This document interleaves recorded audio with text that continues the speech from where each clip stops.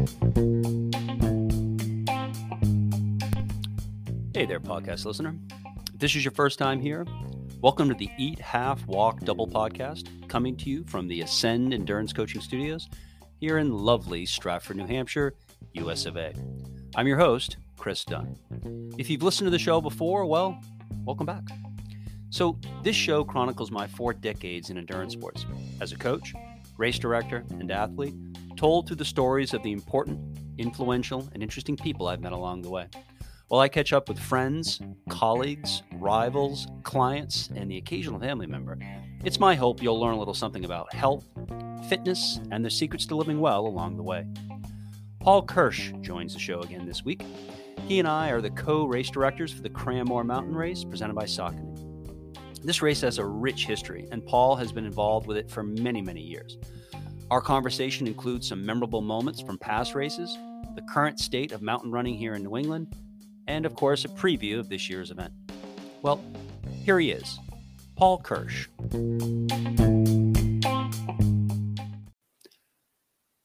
Paul, welcome back to the show. Hey, Chris, thanks for having me back. Yeah, so we've got, you and I have the Cranmore mountain race coming up this weekend, as we're taping the show 2 weeks early, so it's going to be a little goofy. I want to make sure you don't my correct heart me. Stopped a little bit there for a second because I actually already have some things to do Saturday, so I'm glad to know that. Okay, so right, so just to reorient you, you are actually in the future now, Paul. And here we are sitting in the future talking about the Cranmore Mountain Race presented by Saucony coming up this weekend, October 15th.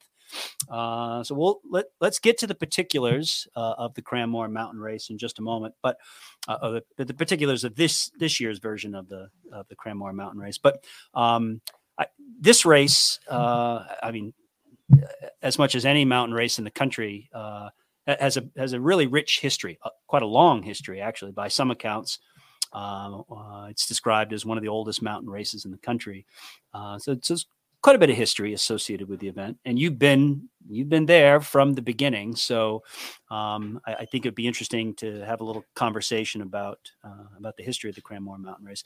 But for the listener who hasn't had a chance to listen to our earlier podcast, in which we talked about all things Paul Kirsch, for those that haven't had an opportunity to listen to that episode, and I can't imagine why they haven't. So if you haven't had a chance to listen to our previous episode, after this one, double back and listen to that one, because that really kind of helps to tell the complete story of Paul Kirsch. But for the listener that hasn't had a chance to hear that earlier version, how does a kid from Philly who grows up in Philly, how does a kid from Philly become the race director of one of the oldest mountain races in the country? Well, my wife and I we moved up here 30 years ago. That was after I fell in love with Northern New England and figured out a way to get up here with a job, and then started doing a lot of hiking. I lived in Holderness, and that hiking turned into faster hiking. And then someone said, do the Mount Washington Road Race. And I turned around, did that, and I'm still doing it. And every June I question why I'm still doing it. But that's kind of what got me involved. And then one year I got hurt, and I kind of dove into the volunteering side more. And that's what got me involved. First, I'd gotten involved with race organizing with a sled dog race in Center Sandwich, New Hampshire, which I could spend an hour just on that, so I won't. But that was 10 years of that. And then I was with the White Mountain Milers, and they needed a race director for the Cranmore Hill Climb, which is what the Cranmore Mountain Race became. And so I said, sure, I'll do that. And if another person would do it with me, and it's funny, she was so busy, I ended up doing it all myself. But she was always there in case I said, what do I do now? And from there, it just kind of took off, and it became part of the USATF New England mountain running circuit when Richard Bolt, who was then the mountain ultra trail chairperson for New England, approached me to see if I wanted it to be part of the series. And then from there, it just kind of took off. little bit of, do you want me to go into a little background on the race even before me? Oh yeah. Okay. Yeah. Of course. Yeah. Going way back in the Wayback Machine. So before I took over Cranmore actually started sometime in the 80s. I don't remember the exact date. But it was part of this series of races called the Tri-Mountain Challenge, which was Cranmore Hill Climb, Kearsarge North, here up in Kearsarge, New Hampshire, up in North Conway area, and then one of the moats. I forget where. I think it was Middle Moat, and so that was the 3-race series. And this was put on. I think it was fundraisers primarily for local ski teams, and I don't know how long that lasted, but the other 2 races faded away and the Cranmore Mountain Race kept going, and the White Mountain Milers, or at that point, Cranmore Hill Climb, the White Mountain Milers took it over. At that point, the race was uphill only.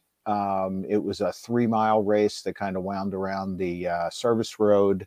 When it originally started, it was similar almost to a fell race. It was pick your own way to the top and fastest person to the top. And then it changed into the actual course format of the uphill only. And then when I took it over, it stayed that way through 2004, I believe. No, it was through 2002. We kept it uphill only. And then that's when Richard Bolden approached me, and it was still in the mountain series, I think in 03 and 04 that way. And then they were looking for a mountain team qualifying race in 2005. And that's when it changed to its current format of an up-down multi-lap race. So how did you get roped into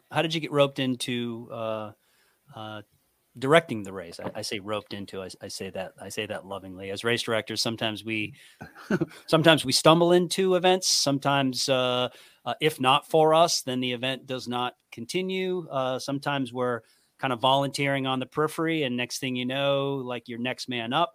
How did it happen that you became in charge of the race, race director? Well, with that, it was it was a White Mountain Milers race, and I was a member of the Milers, and I just absolutely loved the race. And so the previous race director was stepping down, and they need somebody, and I just jumped at the chance. I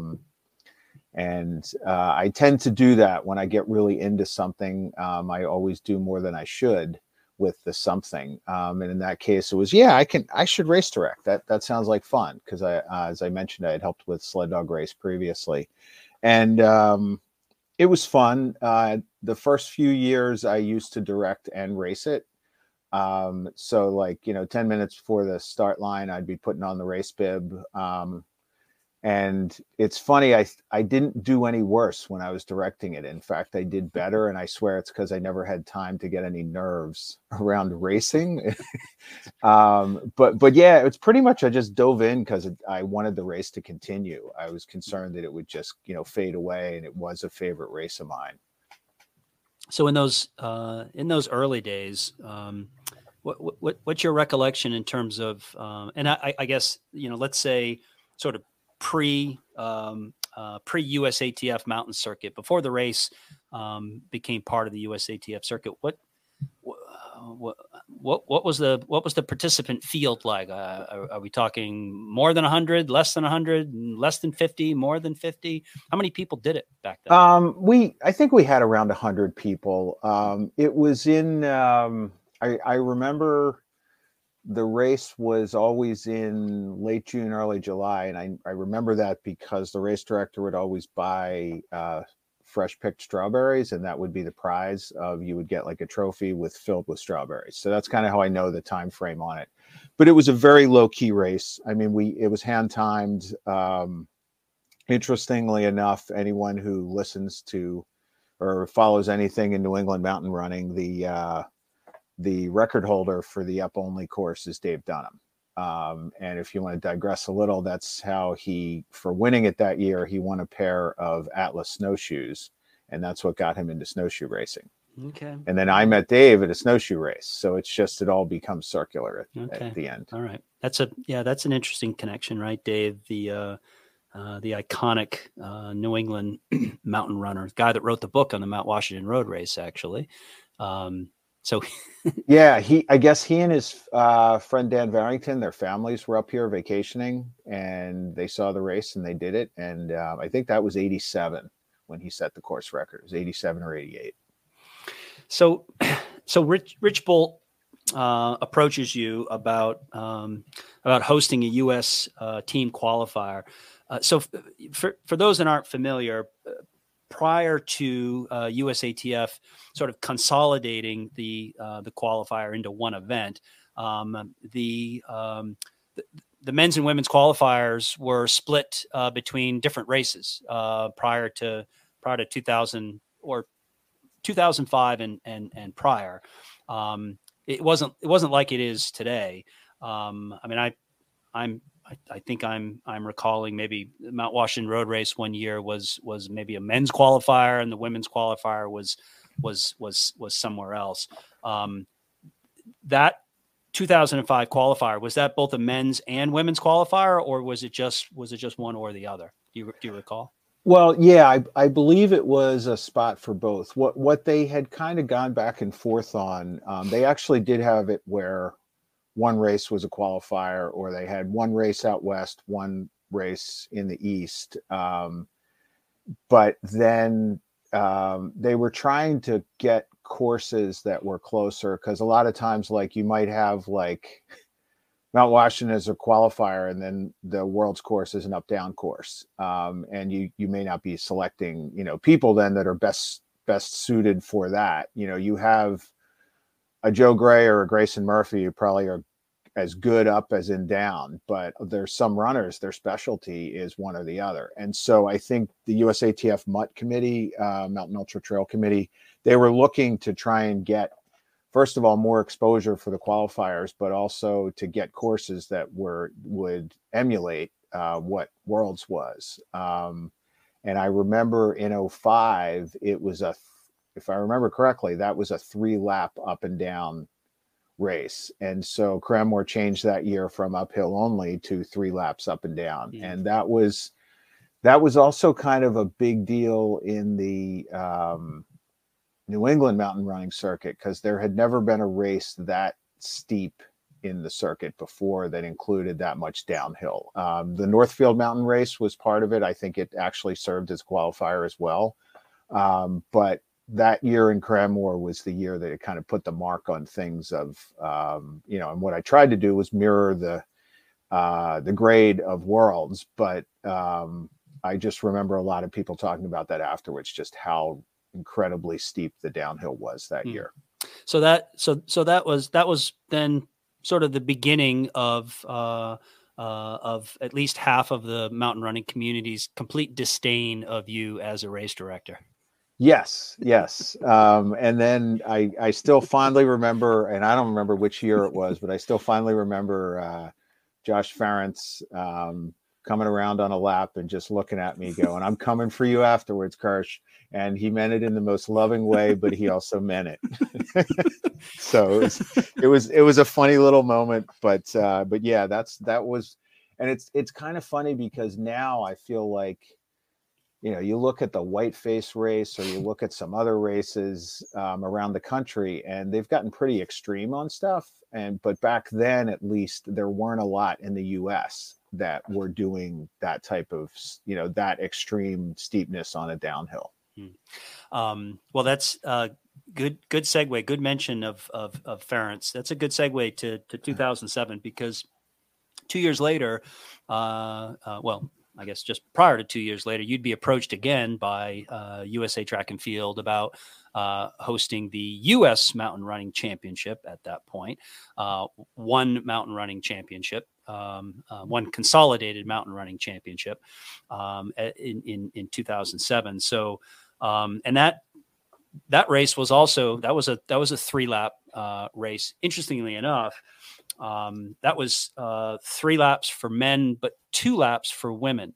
And I subsequently, and we can have this discussion, but subsequently, you were on the forefront of this, this push to sort of level the competitive playing field, as it were, in mountain running between men's and women's races in terms of distance, in terms of prize money. You were at the forefront of that. But interestingly enough, in 2007, 3 laps for men, 2 laps for women. What do you remember about that 2007 U.S. mountain running champs? Honestly, those early few years are a little bit of a blur of which was which. I think that was the year I met Peter Maximal, because I'm trying to remember if 2007, I don't remember where Worlds was that year.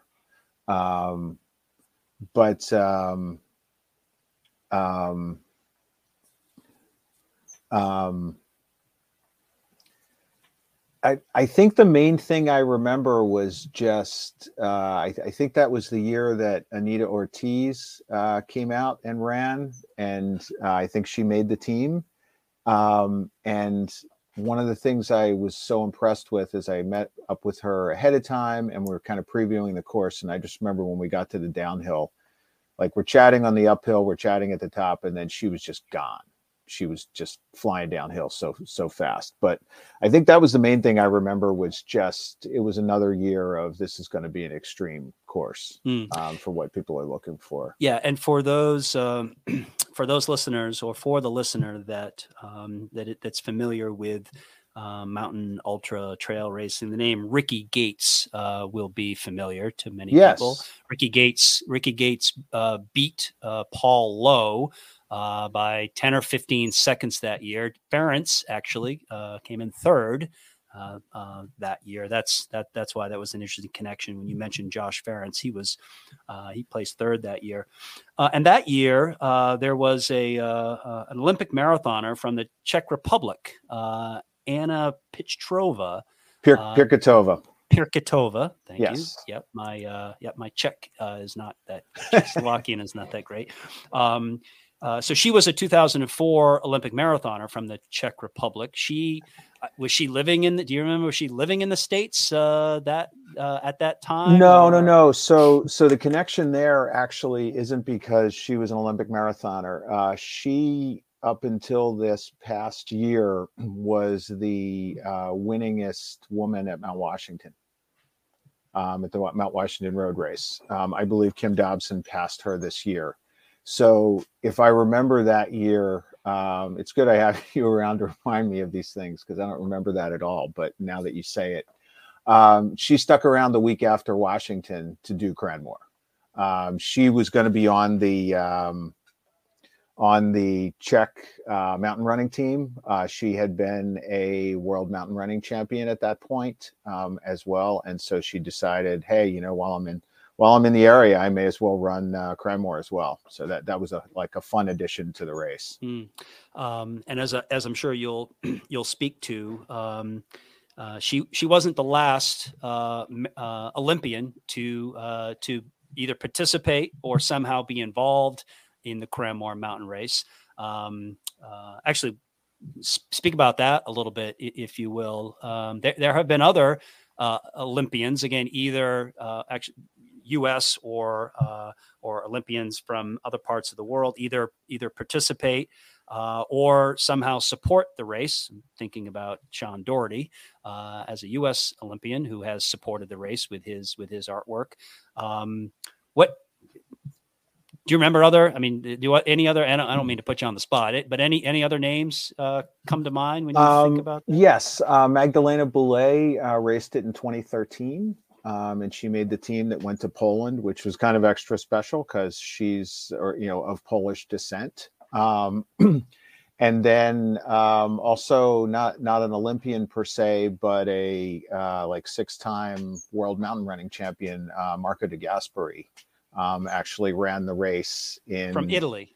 From Italy, yes. Yeah. And he kind of did a similar thing where he came and did Washington, and then he did Cranmore as well. And it was super fun to have him run it. You're talking about, at the time, the best male mountain runner in the world. And so that was just a huge honor to have him come and run the race. Here's a good Marco De Gasperi anecdote. Anyone listening to this probably knows Jim Johnson. Jim has been in and out of the running scene, and suddenly he just appears and wins races and disappears again. Jim actually lives down the street from me. I see him at the dump every like 3 months, and we chat for a couple minutes. But Jim had a couple times. Jim was not the best at following a lightly marked course and kind of navigating stuff. And I remember he kind of took Marco on a tour of the course to preview it, and it was somewhat marked. It was cut, but it wasn't totally marked. And I remember Jim got lost and Marco actually found the course. So it was a funny note. And for those of you, if you want to go out on YouTube, you can find a video of Jim after he crossed Route 302 at the Bretton Woods Fell Race. It would just reminded me of that. So anyway, that's a great story too. Yeah, and then the other Olympic connection, Sean Doherty, who's a biathlete, he several years in a row, he has a side business where he does woodworking, creates bowls and other things like wood turning stuff. He made the prizes for the race several years in a row as well. So, what's your connection to Sean Doherty? How do you know Sean's mom was my kid's 6th grade teacher for both of them.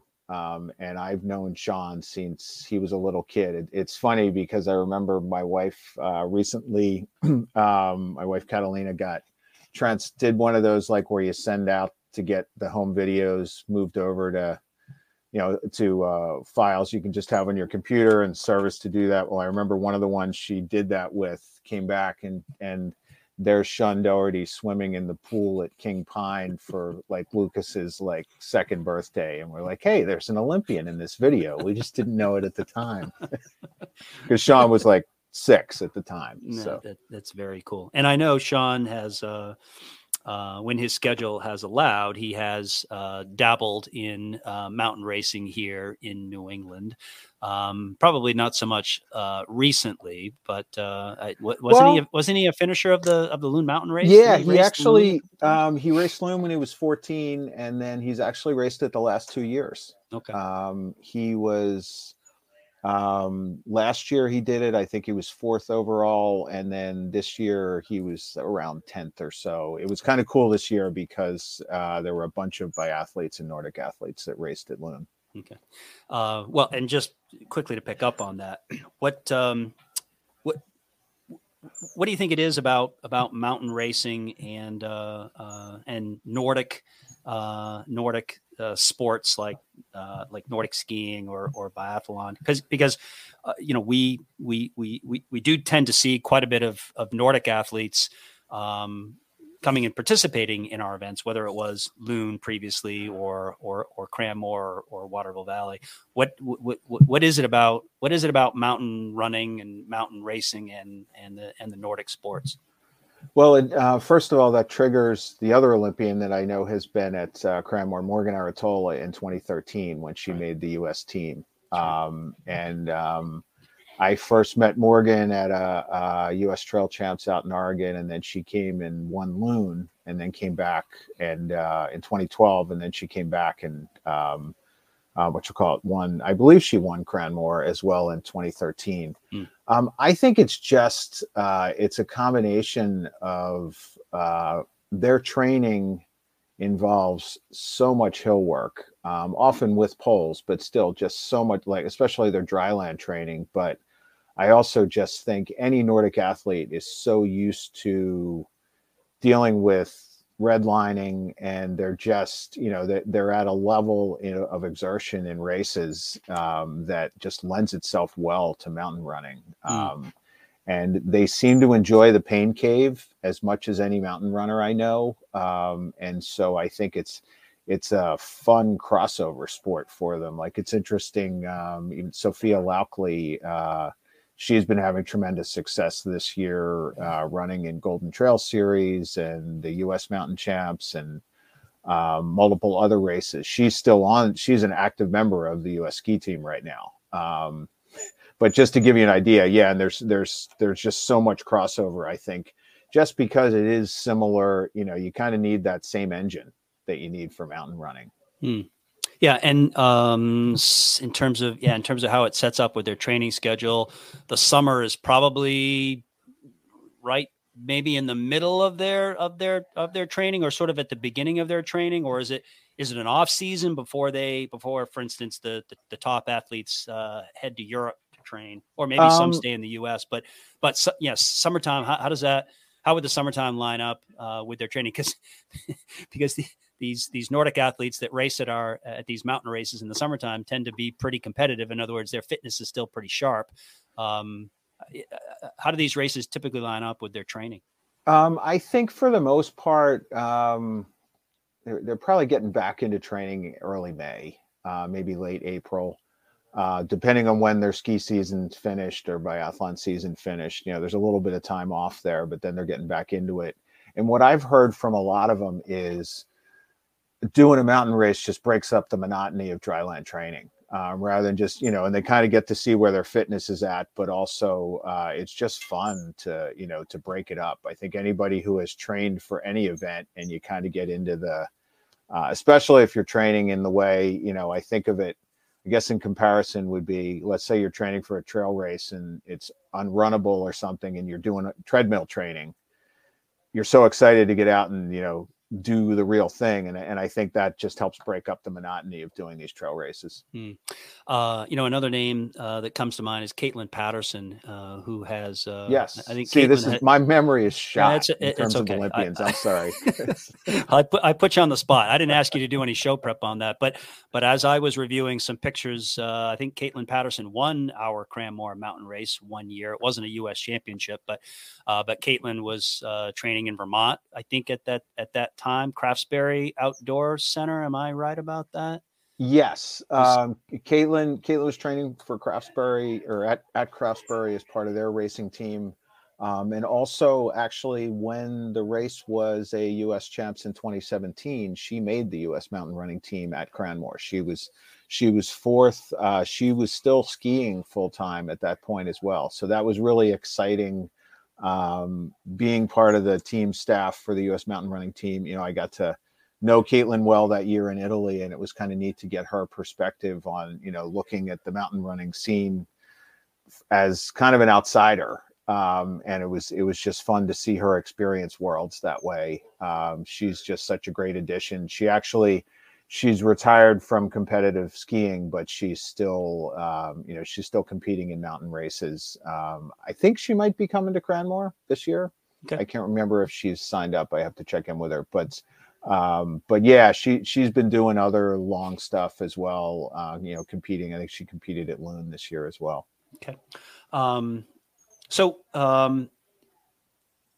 Acidotic Racing's involvement in the Cranmore mountain race began in 2016, I think. Does that sound familiar? The year before, you and I hosted the U.S. Mountain Running Championship in 2017. We'll talk about 2017 in just a moment, but I believe it was 2016.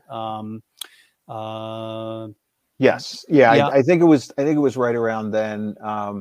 At that point, I had reached out to you. It had been a White Mountain Milers event, but at that point, almost all the volunteers were Acidotic Racing volunteers, and it made sense to kind of move it back or over to Acidotic Racing. And then that's when it changed names to Cranmore Mountain Race from Cranmore Hill Climb. And then the Cranmore Hill Climb kept going as a separate event for the Milers until I believe 2 years ago, and now it's gone completely.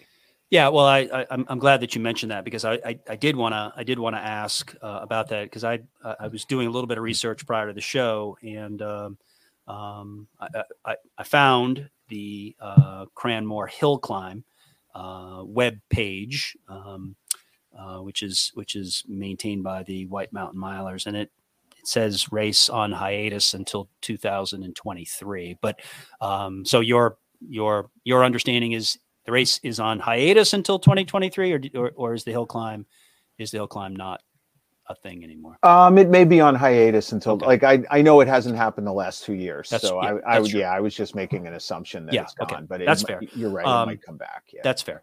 Well, before we talk about the most recent iteration of the Cranmore Hill Climb, that is the Cranmore Mountain Race, the sort of the rebirth of the race, or the rebranding of the race. I have to say that before it became an acidotic racing event, the Cranmore Hill Climb was always my favorite mountain race in the circuit. Mostly because you were guaranteed a PR every year. That's true. Because you changed the course every year. So, and you also knew that, if you were not a fan of Paul's course design, you had an opportunity to get another shot at it the next year, because he was gonna change it. Tell me, and frankly, I love that about the Cranmore Mountain Race. That was one of the reasons why it was my favorite mountain race in the circuit. But why did you do that? Why did you? You haven't done that in the last few years. We'll talk about the most recent course here in a moment. But prior to 2016, was it just boredom? Were you really trying to tick people off, or were you really trying to make people happy? What was the motivation for changing the course each year? I think what got me started on it was when it became a qualifier, I had to change the course, and then a mountain champs. And so to mimic Worlds, you change the course and use different trails. And out of that, then I think after doing that twice, it was like, well, let's explore something else. And it just got to be fun to change it around. And then I always enjoyed ahead of time, the kind of long timers in the mountain circuit would always be interested. What's it going to be this year? And so that was always fun to use different parts of the mountain. It actually has still continued to change every year, minor changes.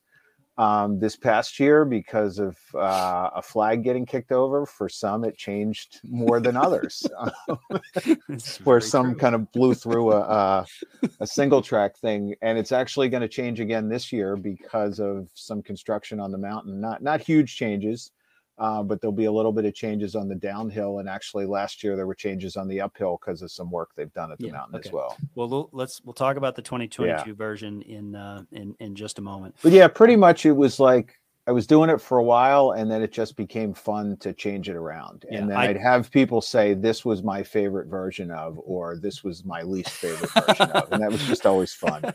Well, that was always a draw for me. And I will say too that it must have been the 2013 version. Was that the year Worlds was in Poland, that you started the race at the summit?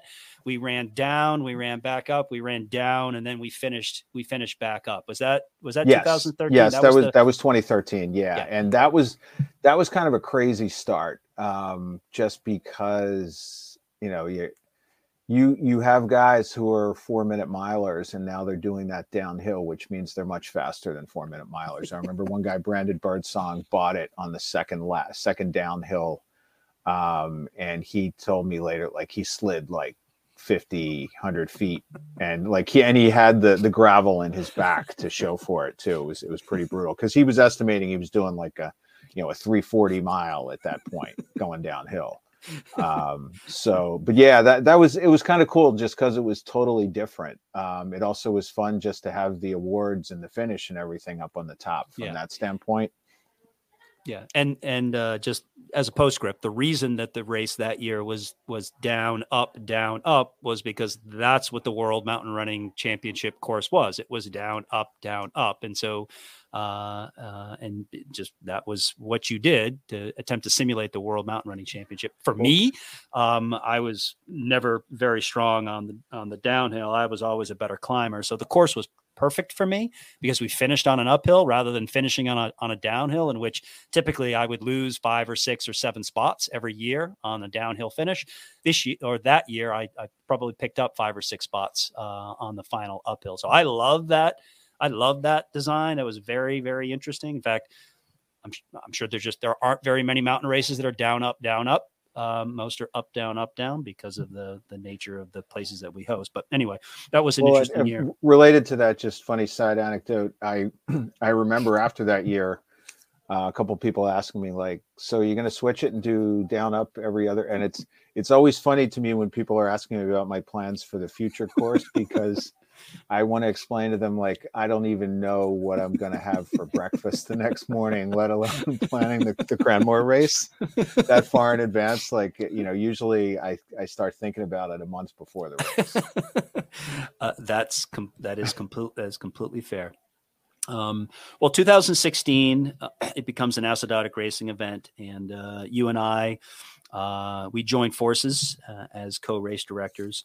The following year, 2017, it was a U.S. mountain running championship again. But in that year, there was an interesting guest starter of that race. Vin Lanana, the president of USA Track and Field, yes, was a guest at the event. I think at that time, you had mentioned to me that it was the first time that either Vin or any USATF president had been at a U.S. mountain running championship. Again, maybe I'm overstating that. But for sure, it was the first time Vin had ever been at a U.S. mountain running championship. How in the world how'd you work that out, that the president of USA Track and Field was at the Cranmore mountain race? Well, it's kind of like we had always invited, and we've had some other, I'll call titled people. And like, for example, men's LDR chair, long distance running chair, Mike Scott, he's always been so supportive of mountain ultra trail stuff. He's often been at our championships, which has been awesome. But I think with Vin, it was a case of Vin wanted to be there. It was really cool to see that. And he's actually still president of USA Track and Field. And there was some funkiness of board members and Vince in there, but he is back in a presidential leadership role. But he really just wanted to support all the different aspects of USA Track and Field, because I know that may sound strange. It's Track and Field is the name, but they're the governing body for all of our running events to compete on the international stage. You can't just create a U.S. mountain running team and have it compete at a IAAF championship unless it's under your governing body, and that USA Track and Field is the governing body. So it's been cool, really cool to see, and a lot of that is the tireless work of Nancy Hobbs, who's head of the mountain team as well as Mountain Ultra Trail Council, to just reach out and make sure that we have a seat at the table for funding and for appearances and things like that. And I think Vin really enjoyed it as well. That was fun to see that, I think he had a good time coming and seeing the whole event. And he not only did he start the race, but he held the finisher banner too. I mean, he stayed for the entirety of the event. Yeah, it was cool. You're right. He wasn't just making the appearance, hopping in the helicopter and leaving. I mean, he did stay and was supportive of the whole thing. It was really fun to see. And I think there's part of him, and, going back roots wise and involvement with cross country and stuff, I think it kind of gave him a fun reminder of, of the smaller scale championships as well. Yeah. And if you can, even with just an estimate is fine, but Mountain Ultra Trail has to and this just sort of puts it in perspective how significant it was for Vin to be there. Mountain Ultra Trail, that aspect of USA Track and Field, has got to be less than 1% of their operational budget. It's probably less than 0.1% of their operational budget. In other words, Mountain Ultra Trail is very much a blip on the radar. Am I categorizing that fairly in terms of? I don't know in terms of team funding and stuff, but yeah, certainly it is not priority number one. It has been cool to see in the last few years. There's an athlete advisory council that people like Andy Wacker and Camille Heron and others have been able to be a part of. So there's a seat at the table to make sure that around like athlete awareness and funding. I think the other thing that has helped there is, 15 years ago, you'd be hard pressed to find many athletes who could make a living as a sponsored trail or mountain athlete. And that's not the case anymore. I mean, there's a lot of people who are making a living, and they're making a good living doing it. And that's been really cool to see, just the viability of people getting into the sport or taking a look at it, outside of road running and things as a future in the sport. That as I think about it, that year, 2017, it wasn't just the U.S. Mountain Running Championship, but correct me if I'm wrong. I think it was the North American and Caribbean Mountain Running Championship as well. Was that 2017? No, I don't think so. That was 2013. I think that was 2013, and it also was in 2011, I believe, as well, or may have been 2009. It was the NACAC champs. But no, I think you're thinking of 2018 when Loon was the NACAC champs. Yeah. But there was a case when there were teams from Canada and from Mexico that came as well. To compete at NACACs. Yeah. Kind of gave it an international flair.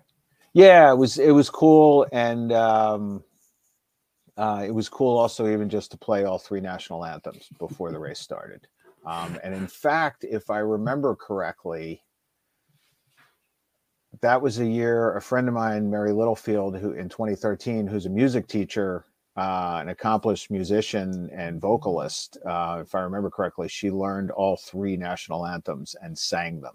Cool. And that just kind of blew my mind that she went and learned the Mexican national, and it was really cool that she did that. And I have to think the athletes thought that was pretty cool as well. No, for sure. So, as I mentioned previously, the Cranmore Mountain Race is part of the USA Track and Field New England Mountain Circuit. This circuit of mountain races held each year. It happens to be the last race in the circuit, right? So this year's version of USATF New England Mountain Circuit will wrap up with our Cranmore Mountain Race coming up this weekend. Now with our two races, the Waterville Valley Mountain Race and the Cranmore Mountain Race in the fall, the circuit now sort of spans from May. Sleepy Hollow is in May, right through October. I mean, there isn't a race every month necessarily, but that's a fairly broad spanned period of time. How's the mountain circuit gone this year? All races were held this year, so everyone was back again this year. Yes, and I'm not sure numbers are back to what they were pre-COVID, but they're getting closer, which is great. I think there's still the $1 million question is why race participation is down across the board, but not just at these races, but kind of in general at races. But yeah, we're back to a pretty active circuit, and I think still the big draw is anybody who completes this year 6 out of 8 races in the circuit gets a bypass to the next year's Mount Washington Road Race. We'll be handing out the Mountain Goat T-shirts for those people at the Cranmore race as well. And but yeah, the circuit's pretty healthy. It's still a fun mixture of you can love or hate every surface. There's some paved, there's some up down, there's some more rugged trail, there's ski slope, kind of a variety of everything of short mountain race distances. Right. Up only races, up down races, on pavement, off pavement. To your point, a little bit of something for everyone. So when you say a bypass to Mount Washington, you're talking about the Mount Washington Road Race lottery, right? So the Mount Washington Road Race, because it's such a popular event, has a lottery, right? So you put your name in, and And if you're selected, it's always one of those good news, bad news, right? Good news, you were selected in the lottery. Bad news is you were selected to run 7.6 miles up the auto road of Mount Washington. It's good news. Exactly. But yeah, it's to bypass the lottery. So it guarantees you a spot. You're still paying to get in the race, but it guarantees you a spot. Yeah. So historically, you refer to them as mountain goats. We lovingly refer to them as goats or mountain goats. These are folks that complete 6 of the 8 races in the USATF New England Mountain Circuit. They're referred to as goats or mountain goats, and they get this coveted bypass around the Mount Washington Road Race Lottery.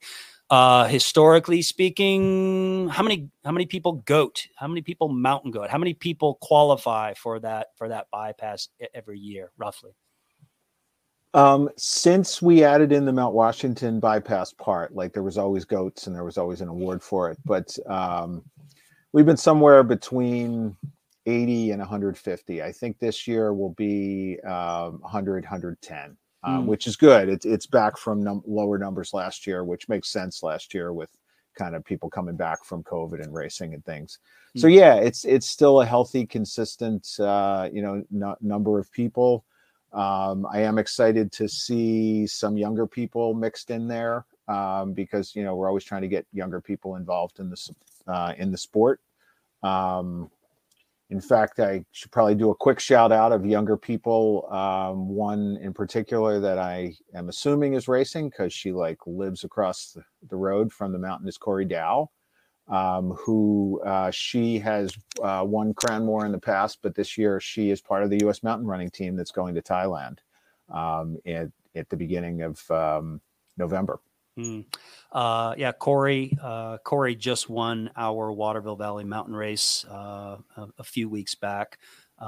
Corey's local to Cranmore, but she actually grew up here in my neck of the woods. Went to high school with my kids. Was a highly decorated scholastic cross country runner. Corey was one of the best cross country runners of her time. Scholastically, yeah, it's great to see some New Englanders. She's not the only New Englander, by the way, that made that mountain running team that's going to Thailand. Is that correct? Correct. Also, Dan Kurtz. I don't know if he's coming to Cranmore. Yeah, he was. Well, I spoke to Dan. I spoke to Dan at Waterville Valley, and he wasn't sure if he was going to make it to Cranmore or not. But yeah, Dan Kurtz, and also actually Eric LaPuma, who made the 80K team, who's also from Vermont. He and Dan sometimes train together. And I should also note with Corey, like a lot of, I feel like top runners and middle of the pack runners, always happy to help volunteer. Corey helped flag the course last year, took down the flags, which could get into another side story of this is the only race that Paul has broken a toe a week before the race twice. And Chris, with that, I believe my dog's just, in. So we're just going to pause for 1 second. Yes, of course. So we're back. Thanks to Sam and Roxy for giving us a brief intermission. So right before somebody showed up to deliver some package to your house, causing your dogs to go into a frenzy. I'm just speculating there, but you mentioned that the Cranmore Mountain Race is the only race in which you have broken your toe just days prior to the event, not once, but twice. Yes, in 2013, I stubbed it on a rock in tall grass a week before the race, and of course just kept running on it for 2 more miles and went home, and it was a little red. And then at the end of the day, when I took my shoe off, it was very purple. And so that was my big toe. Went to the ER, and there was a hairline crack in it. And so that meant, hobbling around the course, because I remember at the ER, they're like, just stay off of it for a couple weeks and it should be okay. And I didn't bother to tell them, yeah, I have to be up and down a mountain like 10 times in the next week. And then last year, in a much less cool thing, I stubbed it in the dark on the corner of a metal bedpost. And similarly for that one was bad enough because it was a different toe. I was marking the course with a boot on, and Corey Dow graciously marked a big chunk of the uphill, so I didn't have to destroy my entire body with a boot on going up and down the mountain. And then race day, I had the boot on, I remember, as well. So yeah, it's Cranmore and my toes don't seem to go well together.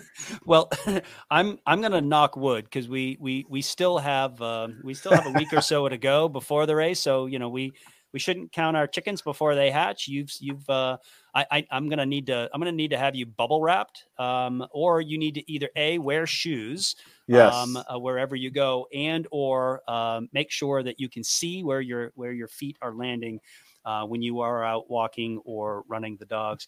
When you referenced earlier about the mountain circuit looking to get younger in terms of participation, you mentioned Corey as an example of that, and she certainly is a shining example of the front of the field as it relates to younger folks. She's also obviously a great representative for women in the sport too. I want you to talk for just a moment, if you will, with as much information as you know. And I'm gonna share some numbers about our demographics coming into the Cranmore Mountain Race this year. But not only has it been an initiative of ours, and I say ours, collectively ours, as race directors in USATF New England Mountain Circuit, to get younger, because we need to get younger, but we also need to get more women involved, or we're looking to get more women involved in the sport as well. As we talked about on our podcast before, that was an initiative of ours a few years ago at Loon. You mentioned, there's right around 100 mountain goats at this point right now. Any idea what the breakdown of men and women, even if you don't have an idea, you got a speculation? I believe it's about 60-40 men versus women. Well, that's actually that breakdown, that split of male and female participation, actually that mirrors what we look at, or what we look like right now in terms of our pre-registration for Cranmore Mountain Race. I'm looking at the demographics just to kind of back up and speak to the age demographic. Right now, 71% of the pre-registered entrants at our Cranmore Mountain Race, 71% are over 40 years of age. Yeah. With 25 to 40% representing 26%, and a very, very small percentage, less than 3% of our pre-registered group right now is under 25. That, as we've talked about before, that's clearly an area of opportunity and growth, I think, for mountain running. And then the male female split is sort of to back up what you just said in terms of the mountain goat split, your estimation of that. Right now, we're at 63% male and 37% female. There's some decimal points in there, but so 60-40 Yep. male female pre-reg numbers. And my recollection is that's been about what it's been. Yes. And I mean, what are your comments and thoughts about that? Well, it's interesting. And I think, especially in older divisions, there's just more men running than women. And from the era when they would have been running more. And I feel like there's more equality, an opportunity for women now, which is awesome. One thing I have noticed, and I've noticed this in the last couple of years, is a lot of women getting into trail races. I feel like when I'm talking with them, they've gotten into trail running, they're going to try a race, and you ask, oh, what's the race? And the sentence always ends with 50K. I have really noticed, it seems like younger people are going right for ultras, not doing as many or half marathons, trail stuff, but short mountain races. I don't feel like that's the stepping stone for people coming in to try out trail stuff. Why? I'm not sure. It may be that it's a more logical. I've done a half marathon on a road. I've done, it's not like there's mountain races on pavement that they are first doing. And maybe it's more of a logical transition that they run long. And so when they go to trails, they run long as well. But it is the great mystery. I don't have an answer to that. But yeah, short mountain racing doesn't seem to be people's intro into trail and mountain running. Yeah, I think that's a good observation. I also think it's a good observation that that male female split that we see, and we're specifically seeing with the Cranmore Mountain Race has got to be influenced by the age demographic as well, right? Right. To your point, if 70% of our participants are over 40. Then obviously most of those over 40 are they're men, right? Yeah. What we don't see, and what I haven't investigated deeper is what's the gender split in those other age groups, right? What's the gender split in 25 to 40-year-olds? What's the gender split in under 25? I wonder if it's not a little closer to 50-50. In those younger demographics. At least that seems to be my observation. Yeah, I would agree. When I'm looking at that. So maybe it is that 30% of our participants that are under the age of 40, maybe if we can continue to keep them interested and engaged in the sport, then they'll kind of grow into that older age demographic, and maybe that male female split will begin to equalize a little bit. Agreed. That still remains to be seen. All right, the 2022 version of the Cranmore Mountain Race, as I mentioned in the intro, our Cranmore Mountain Race, presented by Saucony, is coming up on Saturday, October 15th. At Cranmore Mountain Resort in North Conway, New Hampshire. It's the last race in the USATF New England Mountain Circuit. This year, the race is Trail Sisters approved, and that was an approval process that you initiated this year for us. So for the listener that's not familiar with Trail Sisters, what is Trail Sisters, first of all? Well, kind of cool fun fact, the founder of Trail Sisters has run the Cranmore Mountain Race. I think Cranmore Hill Climb at the time it was, but Gina Lucrezzi, originally from Pennsylvania, and was a cross country standout in college. I remember her mentioning like she was strong enough. She often trained with, I think, her men's team in college. But she started an initiative. I don't remember the year, but she wanted to just try and get more women involved in this, trail and mountain running. And so she started Trail Sisters. There are now Trail Sisters groups spread across the country and in areas in New Hampshire, where women get together to do runs. There's a lot of great content at her Trail Sisters website of women sharing their stories. To me, I felt like the ultimate success in what Gina is doing is there's a local Facebook running club group called Mount Washington Valley Running Club that organizes, just runs here in the Mount Washington Valley every day of the week. And people will post, hey, I'm doing this run. And I remember about a month ago, a woman had posted saying, hey, so Trail Sisters North Conway area is organizing a run on this such and such date. And I remember commenting on the posts, just noting, that's really cool.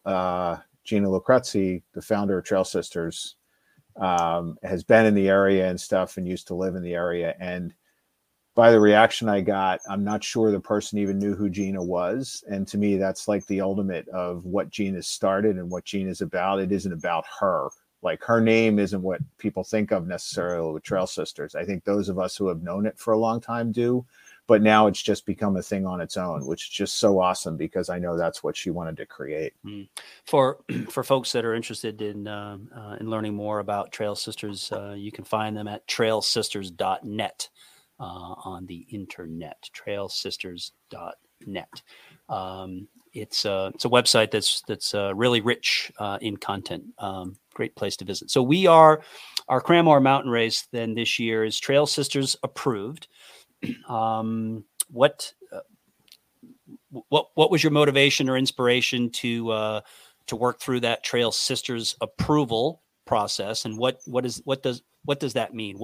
What would that mean to a participant at our event?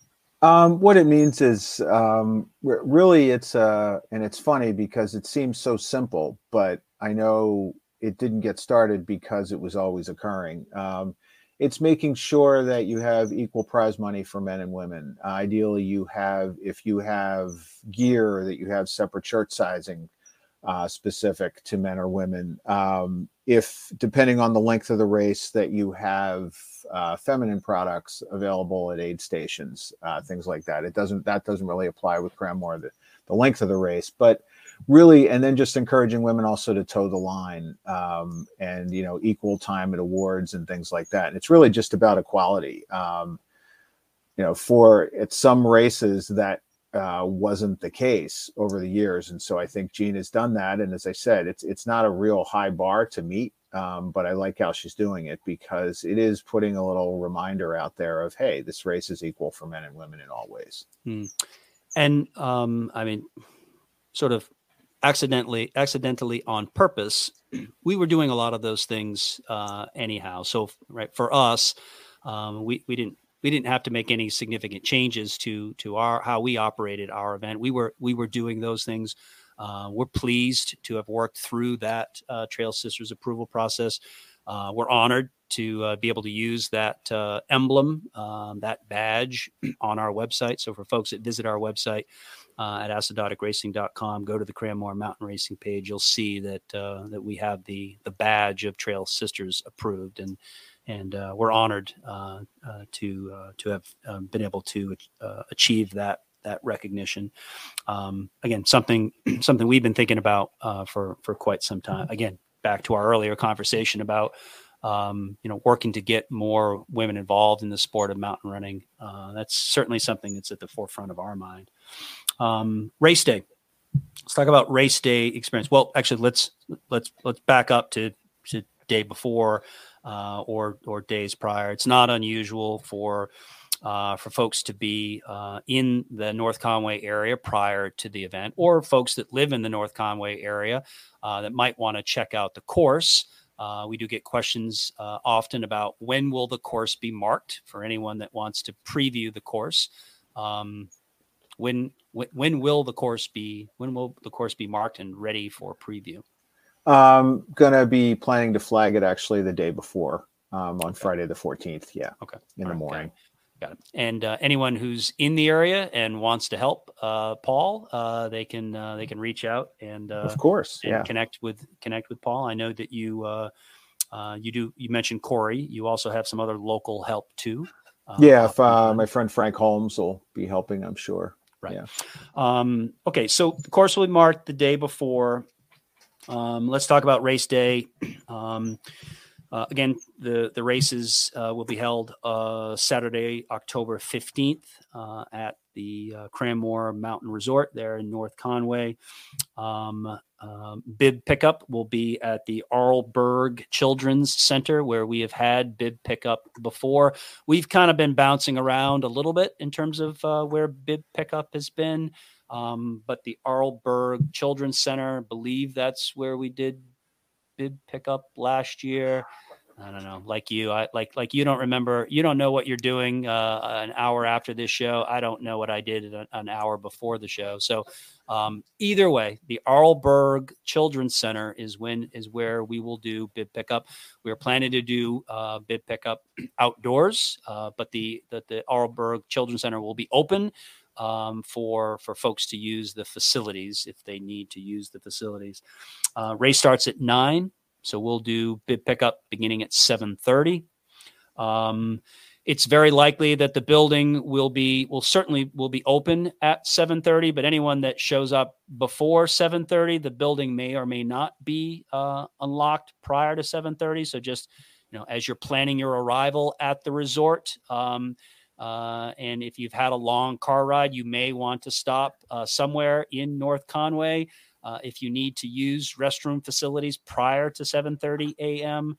Oftentimes the resort, our gracious hosts, know that we have bib pickup starting at 7:30. So that's when folks should plan for the indoor facilities to be open and available. We will close online registration on Thursday.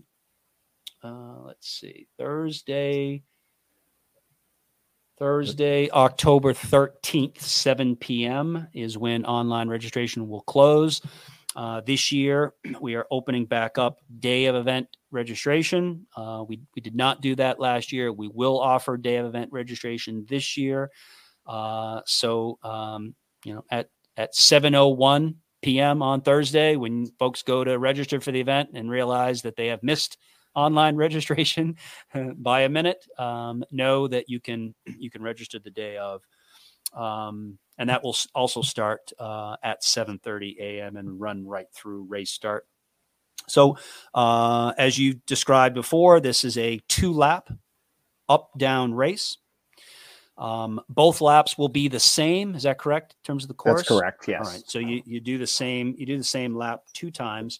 The race will start and finish likely at or near the Arlberg Children's Center, right around. It'll be very easy to see because we'll have giant start and finish banners. And the start and finish of the race is always varied a little bit, usually based on where we do registration. But based on our previous conversation, your plan is to have the start finish at or near the Arlberg Children's Center, back behind the building. Yeah, and when people arrive, one of the things they'll notice, they're building a brand new base lodge at Cranmore. There's a ton of construction going on. So if you might say, well, why is it going to be in front of Arlberg? It'll be very evident as soon as you get there. Okay. They've also done, they're building a hotel there. They're building some other condos there. There's just lots going on at the mountain. But that shouldn't impact parking, right? There's always ample parking. And for folks that have been at the race before, that there's a lot in fairly close proximity to the Arlberg Children's Center. Right. But suffice to say, there's still ample parking. Whether you arrive a little bit early or you tend to arrive a little bit late, you will be able to find a place to park. All right, so two lap course. Approximate distance, Paul. What's the approximate total distance of the event? I'm going to go with around 6 miles. Okay. I did not measure because I was checking out some side stuff. I can guarantee the first lap and the second lap are the same distance. But I'm going to go with around 6. There's a little bit of construction on the mountain. So when people are the uphill is the same as last year. The downhill has some minor changes, coming down a little further on the single track mountain bike trail before they cut over. But it's similar, just a few minor changes in there, just to get around the construction. Okay. There is mud. Either way, there still be some mud, so don't worry about that. It wouldn't be the Cranmore Mountain Race if there wasn't some mud. I'm glad you mentioned the uphill because as part of the uphill, there is a section of the course that races on what's called the Kessler Trail. That's a black diamond ski trail in the wintertime, but it serves as a grassy uphill section of the course for us. And we specifically singled that part of the ascent out because it's about 0.2 miles and it averages 37% grade. with spots or sections that are greater than 50% grade. So for folks that are trying to put that in perspective, if you've raced the Loon Mountain Race, you've heard of course, Upper Walking Boss. Now, Upper Walking Boss is longer; it's about 1 kilometer. But Kessler Trail, while it's shorter, remember you got to do it twice, so that ends up being, in the end, it ends up being about a half a mile of 37% grade with short stints above 50% grade. What can people expect when they get to Kessler? That they will most likely be walking. No, it's loose soil. You're kind of cutting through a ski trail that the mountain is not even able to cut. It's a very, it's a little bit of single track kind of overgrowth. It's just very steep. The rest of the course is, to me, completely runnable. But when you get to that section, very few people are going to run it, or would they have any value in running it? Like a power hike is going to be just as good, but it's super steep. And as you said, it's over pretty quickly. But and I think the second lap, it seems even steeper just because your body's gone through the up down process. And now it's, adjusting to a super steep section again. But after you pop out of that, then you go through some single track up near the top. And then you start your descent. Yeah. I'm glad you mentioned surface. So you mentioned grassy ski trail, but at some other point you also mentioned gravel service road. What can people expect? And you also mentioned mud. What can people expect in terms of the surface that they will be running on, or surfaces that they'll be running on? A lot of the uphill is gravel service road / kind of Jeep worn down trail on a ski slope. And then some grassy ski slope. Then, as I said, Kessler is kind of, right through grass area. And then the descent is almost all on like hard packed machine built mountain bike trail, which is lots of big bank curves, lots of windy trail, lots of rocks and roots actually in some sections on it. If you're a downhiller, it's an extremely fun downhill because you do get to wind through a lot of it. But yeah, really, it's a variety of surfaces, probably less grass than some other years, and a little bit more, as I said, like kind of worn down Jeep trail. So that machine-built mountain bike downhill section, which ends up being a downhill section for us, that's a relatively new addition to the Cranmore mountain race course, right? That machine-built mountain bike downhill trail is only a couple of years old now. It's been around three or 4 years. I think we first used part of it in 2019. But yeah, that's been a project of Ride NoCo did, which, downhill, as anybody knows, if they've gone to a ski area, downhill mountain biking has become the thing. And, there are people that will ride, there's the resorts downhill trails, but then this is kind of a separate set of trails that people will go up to the top of Black Cap Mountain, either ride up there or take a truck up there and then ride the trails and come down. This is Charlie Don't Surf is the trail. And then there's a variety of other trails, but it's that newer, machine groom stuff. Although I will say, when I was checking out the course yesterday, there's a fair amount of erosion of rocks and roots exposed in some of the downhill sections. Some of it's perfectly banked, and some of it's definitely got some rocks and roots on the upper part. So Ride NoCo is this mountain bike group in North Conway, and they've worked collaboratively with Cranmore Mountain Resort to help to manage those trails, because those trails are technically on Cranmore Mountain Resort property, correct? But it's a mixture. They're on Cranmore and also Nature Conservancy property as well. But yeah, they kind of work with Cranmore they may both maintain and develop those trails. It's kind of separate from the resort. Yeah. So did you have to get special permission in order to use Charlie Don't Surf, that banked downhill trail? I mean, are there going to be mountain bikers bombing down that trail during the race? How does that work?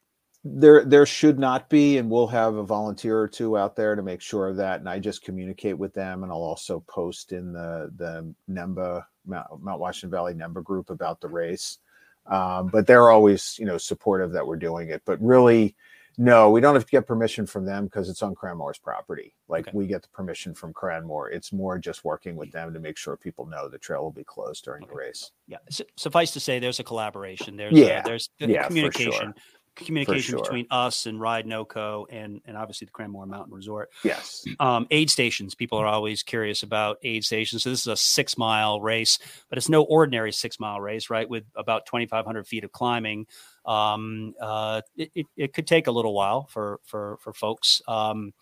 Folks wondering about aid stations. How many are there? Where are they? What will the aid stations provide?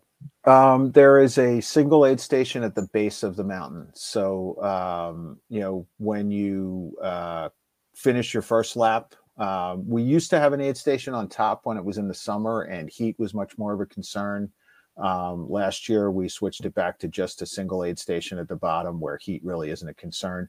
I would always encourage, if people pause to think that isn't enough for them, bring your own hydration. I always recommend people, especially in the day and age of extremely light hydration packs and everything and, handhelds. But yeah, the single aid station is at the start and finish area, as well as that's the turnaround of the first lap. Okay. And we'll provide water at the aid station. Yeah. And obviously there'll be volunteers there, and because it'll be at the start finish, if after one lap people have had enough and they don't want to take on the second lap, they certainly can withdraw. We just ask that folks let us know if they're not planning to tackle the second lap. Course markings, Paul. How will the course be marked in terms of course materials, and where will those materials be placed, on runner's right or runner's left?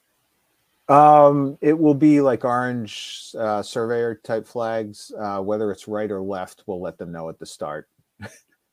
Okay, so that's TBD. Yeah, but it'll be obvious we get there. Typically, I do them on the right, but I don't want to say it now in case I forget that on race day and for some reason. So we'll definitely let people know.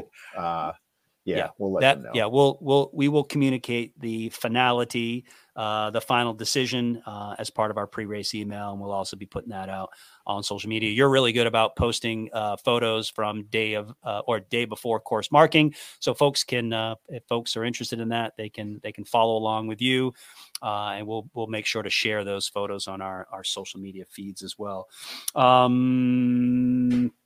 Course conditions. You mentioned mud. I think you were kind of kiddingly mentioning mud, but probably also seriously mentioning mud. Again, at the time we're taping this show, we're 2 weeks out. By the time this show is aired, we're 1 week out. So we don't really have an idea as of yet what the weather is going to be, which, the weather in the days preceding the event certainly can help to determine day of event course conditions. But just generally speaking, what can people expect in terms of course conditions? Definitely plan on a little bit of mud. The section that we most likely aren't using because of construction is often the muddiest part, so that won't be in it. But there was a lot of mud on the uphill sections as well when we were previewing yesterday.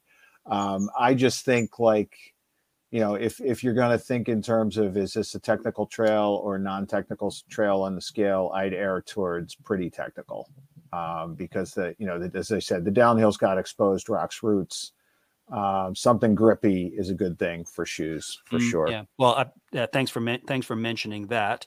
While of course you and I would favor any offering by our sponsor Saucony, which has a complete line of trail running shoes, they probably would be the best bet, without specifically singling out a manufacturer. For folks that are new to mountain racing or new to the Cranmore mountain race, what should they wear on their feet?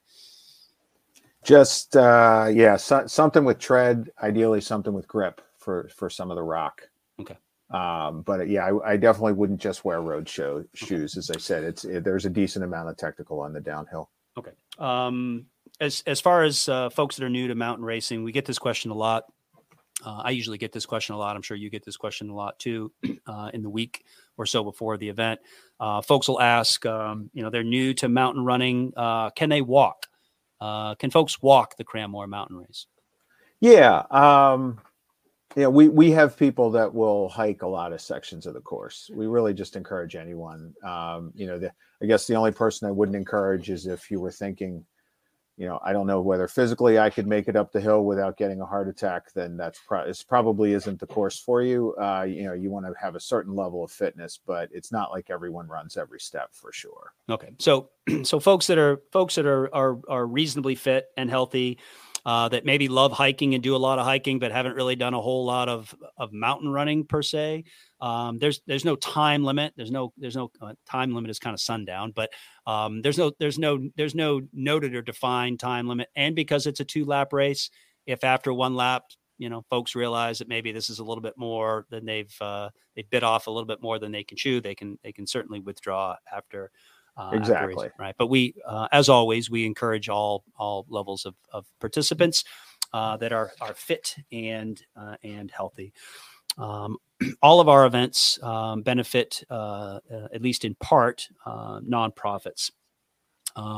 This year, the Cranmore Mountain Race has a new nonprofit, or new to us, a new nonprofit that we are benefiting, the World Central Kitchen.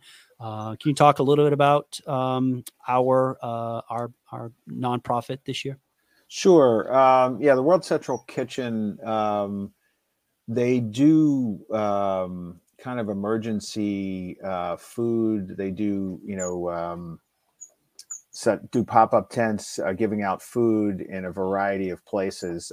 I became most familiar with them in terms of their work in Ukraine and in Poland and areas like that. A few people I know from Ukraine have commented on them, just how useful they've been with refugees there, fleeing the area, or even going into areas that were destroyed. And honestly, even on a much closer area, all the disaster areas through Hurricane Ian just came through.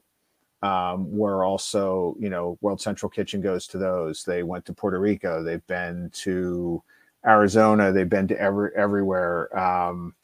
They really just kind of globally around the world, if there's a disaster that needs food tents set up to feed local people for whatever reasons, they're there to help. And I've just heard from even many in the restaurant business that it's one of their most favorite charities. And this is a nonprofit that was that's started by the chef. Jose Andre, yes. Jose Andre. I believe that's his name, yes. That's right. I seems to be my recollection is over the last couple of years, anytime there's been a disaster anywhere, natural disaster, or in this case, war, anywhere in the world, his organization is there and feeding people. Which, of course, a warm meal is, that's one of the, sort of essential things following a disaster. And we're proud to support their work. Earlier this spring, when we were talking about finalizing the nonprofit, and you mentioned that that you wanted to name the World Central Kitchen. I think at that point you had said something about,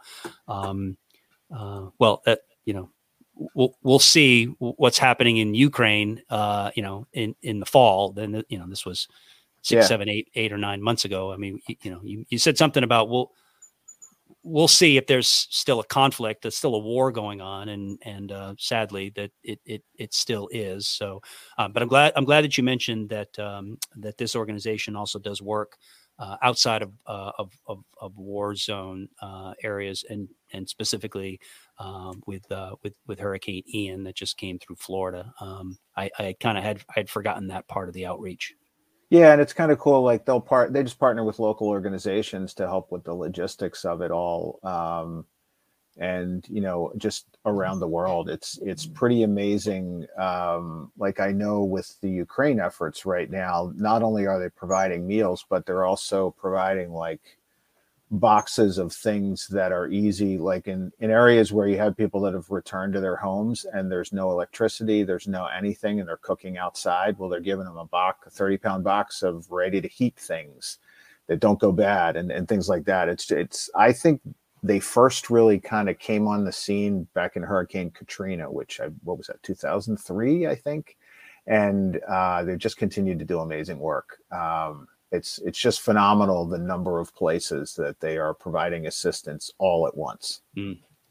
Well, we're proud to be able to support them, and the mountain racing community is helping us to do that. So we'll take a percentage of the proceeds and make a charitable donation to that organization. By the way, folks that want to learn more about World Central Kitchen, you can visit them at wck.org. That's World Central Kitchen, wck.org. Finally, as it relates to more information, for folks who are listening that are now interested in finding out more about the Cranmore Mountain Race, including links to online registration, folks are encouraged to visit us at acidoticracing.com. We will be sharing some additional information on our social media feeds as well. Paul, what else? What have I missed about Cranmore Mountain Race? I think all we have to do now is wait for race day. I think we're good. Excited to see all the mountain goats. It's always fun to hand out the shirts, and we'll try and provide some mud and steepness and something to go home and talk about for the next year. Well, it's always memorable. I should also say too that our great friend Joe Vijay will be there. We've hired Joe again to shoot images at our event, and Joe and his team will be there taking photos of everyone on the mountain racing, and we will provide access to those images for free after Joe has the galleries uploaded. So Joe Vijay Photography will be there as well. I failed to mention that earlier. And Joe actually got his start as a race photographer at the 2011 Cranmore Mountain Race. In fact, and there's an iconic photo in Trail Runner magazine that he took that year. He got the middle page, the staple spread for that issue. Was that the women's finish with Brandy Earlholtz? Brandy Earlholtz and Amber and Megan Lazat. Yep. Yeah. In fact, Joe is going to be a guest on my podcast in another couple of weeks, and he talks about that story. So tune in a couple of weeks to the podcast episode with Joe Vijay. And Joe actually mentions you, I believe, and as kind of crediting how he got his start in mountain running. That's a great story. Well, Paul, thanks for your time. Look forward to seeing you on the 15th as we host the Cranmore Mountain Race presented by Saucony.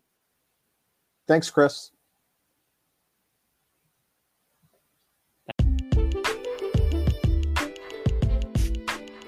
Truthfully, what would this podcast be without barking dogs? I still think it's ironic that the grand poobah of New England mountain running is actually a kid from Philly.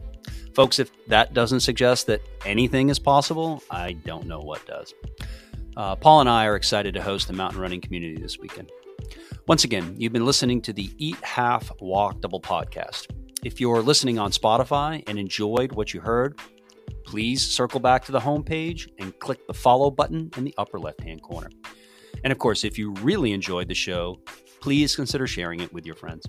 I'll be posting some supporting media on my Twitter account at Coach Chris J. Dunn, so make sure to check that out. And lastly, remember, the secret to living well and longer is to eat half, walk double, laugh triple, and love without measure. Until next time.